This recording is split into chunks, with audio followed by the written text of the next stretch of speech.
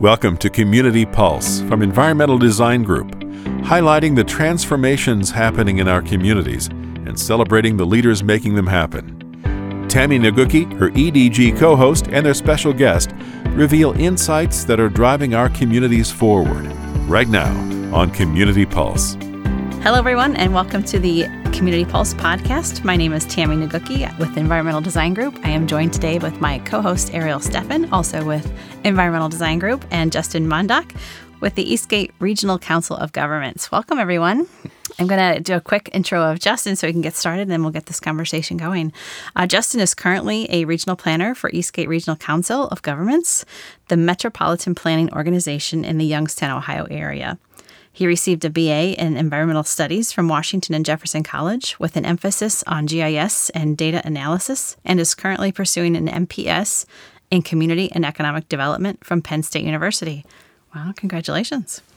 Outside of work, Justin serves as a board member and the operations manager for the Midwest chapter of the Congress for the New Urbanism, a board member for his neighborhood organization, and is a co-founder and co-director of Thrive Mahoning Valley, a nonprofit that works to create a more welcoming and equitable community while striving to connect new and current residents to economic, social, and educational opportunities. Welcome, Justin. It's good to have you here. Yeah, thanks for having me. We are so glad to have you as our guest today. Can you just start our audience off with a little bit about who you are, what drives you, and how you got to your current position with Eastgate? Yeah, absolutely.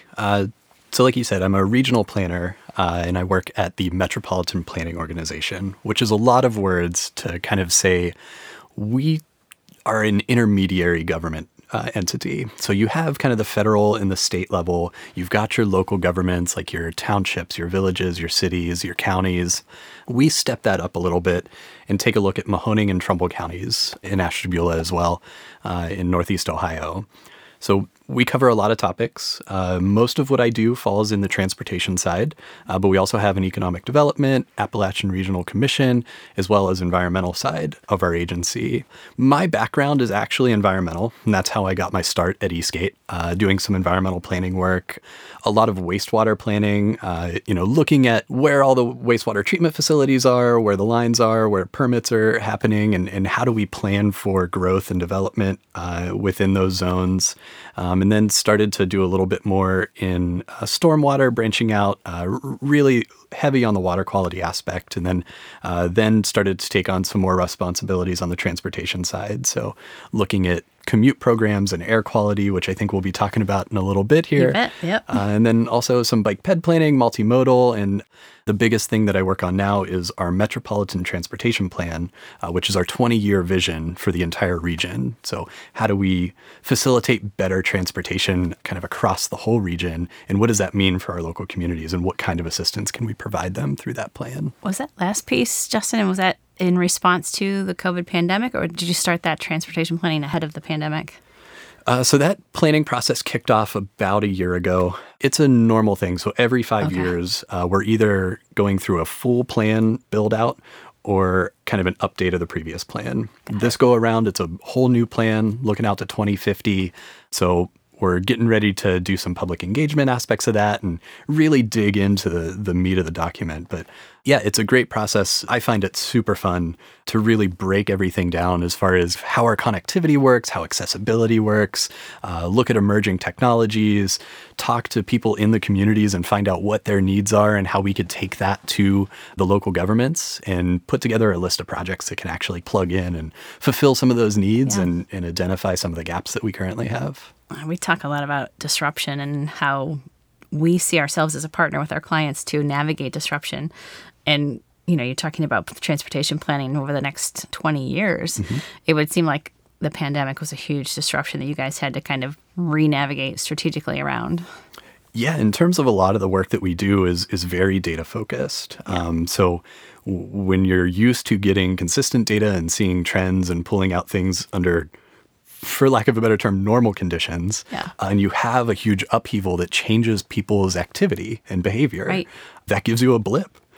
And, you kind of have to take that data for what it is and be able to use it to kind of give you the insights that you need, but also kind of stash it away and be like, okay, this was a very abnormal situation and we don't need to maybe take it too closely into our minds when looking out into the future, but still recognizing what that represents and if there's possibility for those behaviors to carry over for a number of other reasons. Right. Of course, correction one way, but not too far. I got you. Yeah. Yeah, Justin, can you explain to our audience a little deeper about some of the programs that Eastgate offers to the various communities that it serves? Oh, yeah. So we could be here for days talking about everything we offer. I think I'll stick closer to what I do. So like I had mentioned, the MTP, which is kind of the large regional transportation planning process, some of the bike ped planning activities that go on. So a lot of our transportation work kind of plugs in as elements of that larger planning document.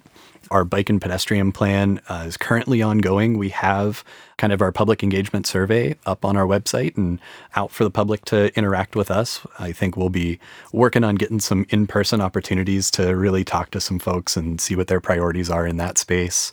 And then our air quality and GoHio commute programs are really interesting because they work together. Air quality, I think a lot of times people tend to think is more of an environmental thing for us, just because of the way our funding works. We receive funding through our transportation side to forecast and monitor air quality conditions, as well as talk to people about it, do what we do and what you've all helped us out with communicating some of the importance of it and how it all works. And our GoHio commute program plugs into that, and that's a tool that people could use to better impact air quality. Awesome. So May was Air Quality Month. Can you talk a little bit about MahoningValleyAir.com and what services you offer to your community through that? Yeah, Mahoning Valley Air is really great. It's our local piece of our forecasting and monitoring for air quality pollution, and it's the way that we're able to kind of get the word out to local residents. So air quality has a ton of health impacts, and when we're talking about kind of resilient and sustainable communities, and especially on the transportation side, because transportation has such a big impact on air pollution, air quality is a great program, at least for us, to be able to communicate the health aspects of the work that we do. So kind of by using Mahoning Valley Air as a vehicle to get that information out there, be able to provide a lot of the data aspects of air quality so you could see a real-time forecast of what the air quality conditions are. It all ties into what US EPA does through their Air Now program.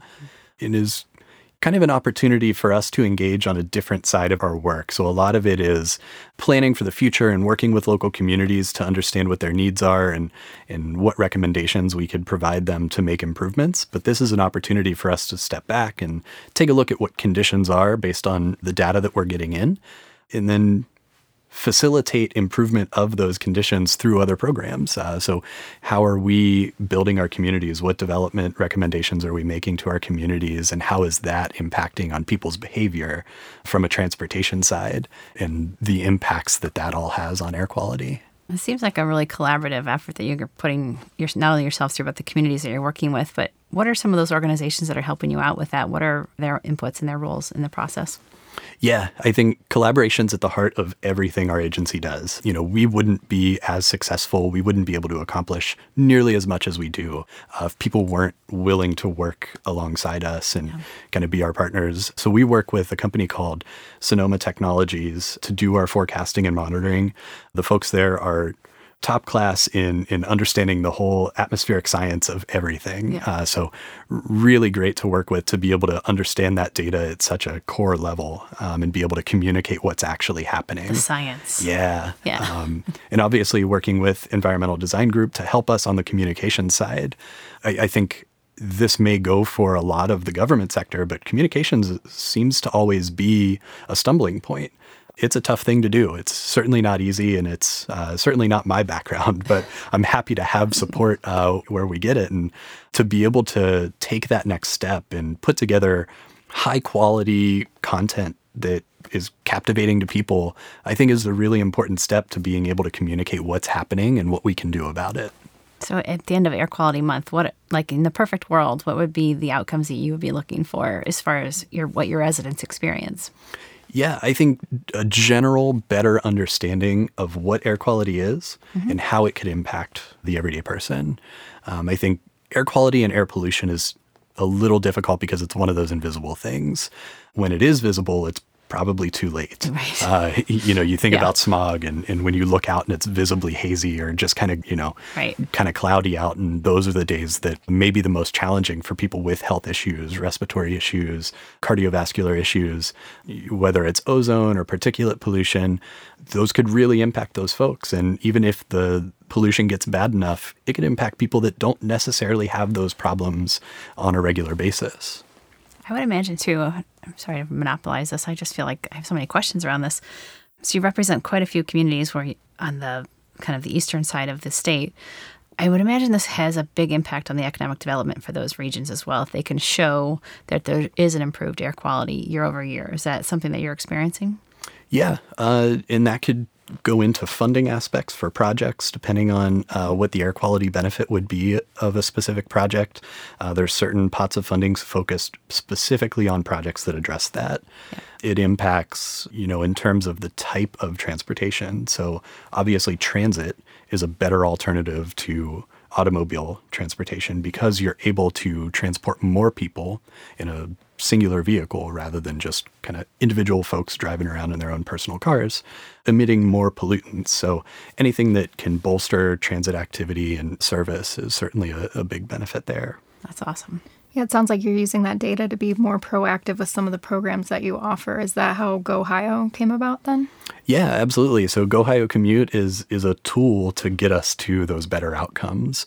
It is completely free. Anybody in the state of Ohio can use it, and it's a collaborative partnership amongst all of the MPOs in the state. So we all came together as the Ohio Association of Regional Councils and established this system where you can go to gohiocommute.com.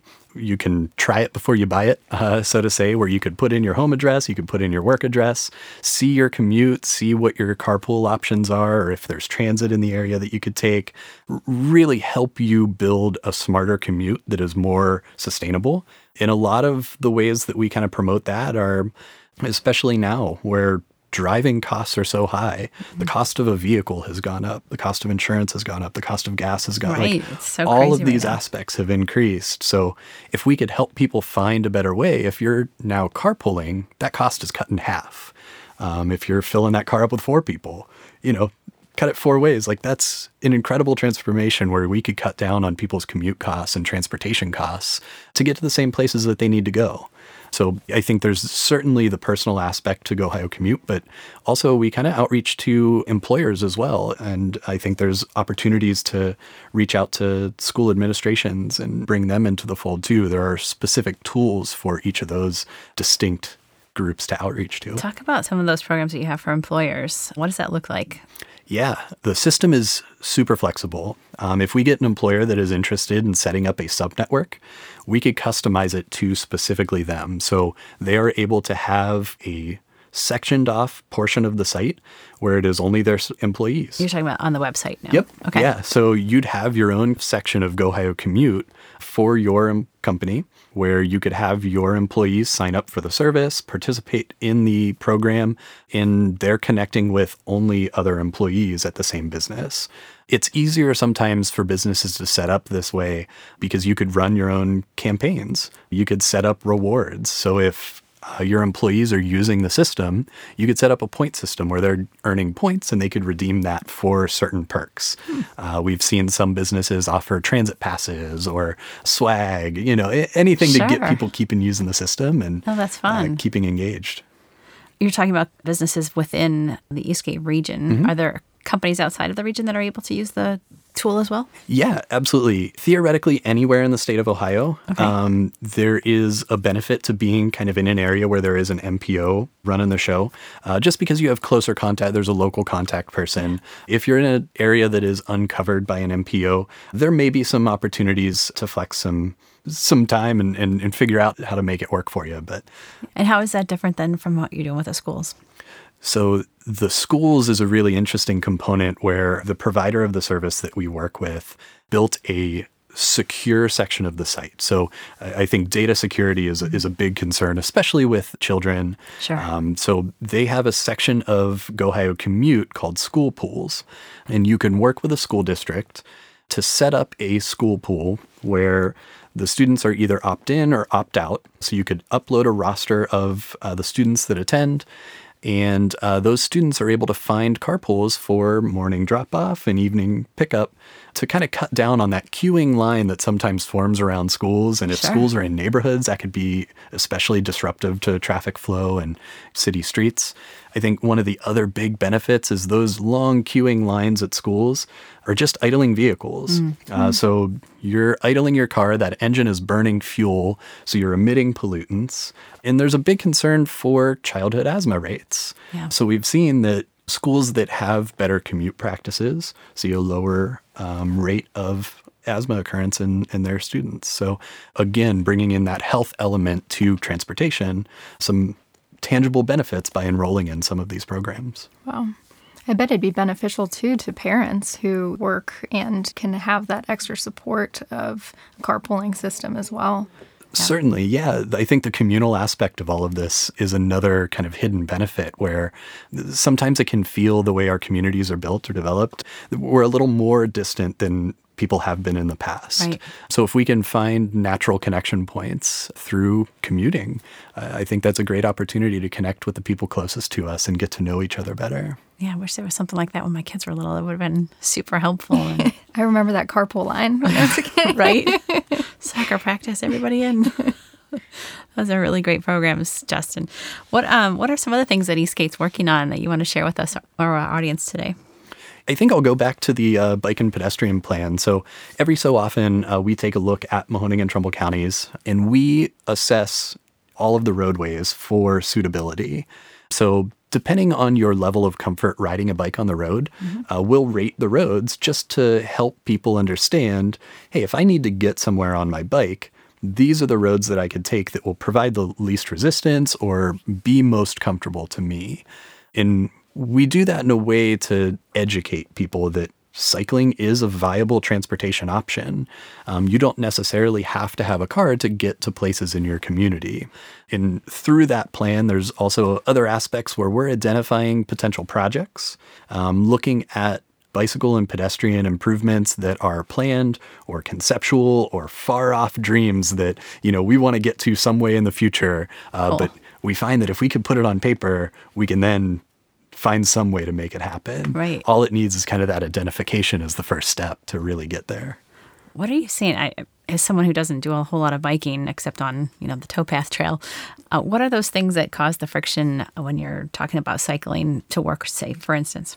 Yeah, I think one of the biggest aspects of it is if there is not existing safe, separate infrastructure, a lot of people are hesitant to ride in mixed traffic, which they are perfectly legally capable of doing. The state Ohio Revised Code allows or treats a bicycle as a vehicle. So that's something that you're capable of doing, but you feel vulnerable. It's You're on intimidating, two wheels. Yeah. It's just you out there surrounded by giant metal boxes kind of zooming around. Right. There is research that shows that certain people are more likely to ride a bicycle and are more comfortable riding a bicycle, have a higher tolerance for risk. Typically, those people are white and male. So that's why you kind of see that population as your early adopters into cycling for transportation. Also, there's an aspect of kind of harassment that comes into play, whether that's, getting yelled at by motorists or just anything else out in public. So there's a hesitancy on that side as well that really may not necessarily be a transportation issue, but certainly impacts that as a transportation option. Those are really kind of the frictional elements where if you don't have the infrastructure to support safe and confident riding for everyone, you're not going to get a very large portion of the population to engage in that activity. Right. So that's more so the role that we look to is how do we find a way to get this infrastructure in place? What recommendations can we make to local communities to help them take those next steps to get to that future? Are you looking at dedicated, I know in Portland they have dedicated space for bike lanes and it's really nice and that's such a green area. Is that something that you're looking at in terms of infrastructure or to present to ODOT?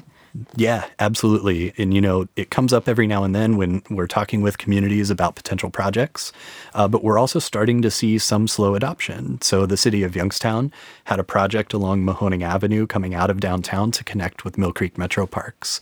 They now have a dedicated, separated by concrete curbing, two-way cycle track that goes down Mahoning Avenue.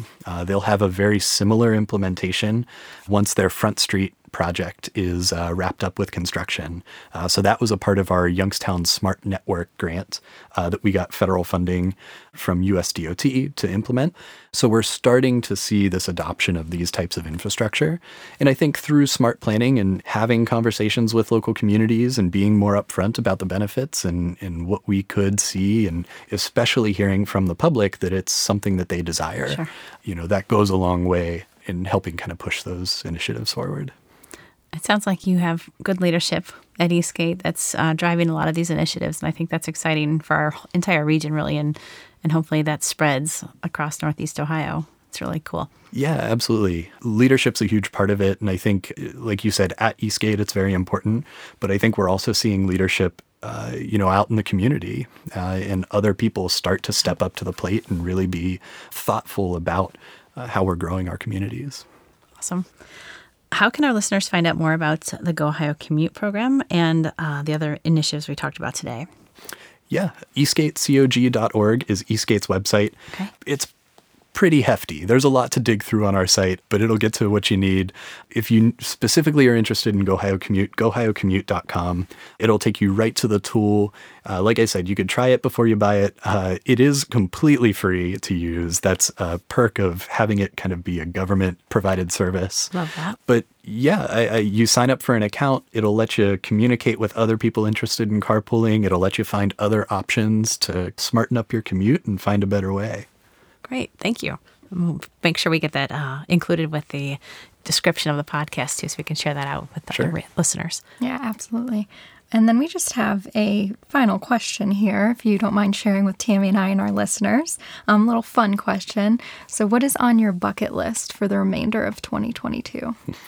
Yeah, this is great. So just the other week, alongside a group called the Healthy Community Partnership, which is local to the Mahoning Valley, there's an aspect of it focused on active transportation.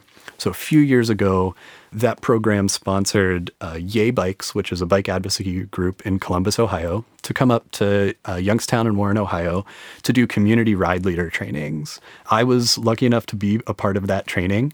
And the pandemic happened and kind of slowed all of our progress down. But a couple weeks ago, we just held a community ride leader training of our own to train some new folks and build that confidence and those skills for riding a bike on the streets. And we're looking to get those same folks engaged in bike riding throughout the summer. And then in the fall, have kind of a meet up again to redevelop those skills and hopefully get them to be able to train other future ride leaders in the Mahoning Valley. So really exciting for me to, during the week at work, be able to kind of work on the planning aspect of it, and then kind of on the weekends, have fun with it and have a more community hands-on approach to developing the culture in Youngstown. So you're an avid rider. How many miles are you putting on your bike every month or so, say the weather's decent? Yeah, certainly a fair weather rider. And honestly, I ride it more for transportation purposes. So when I get the chance to ride to work, that's great. But really, I'd say the most frequently that I'm on my bike is to go to the grocery store. Really?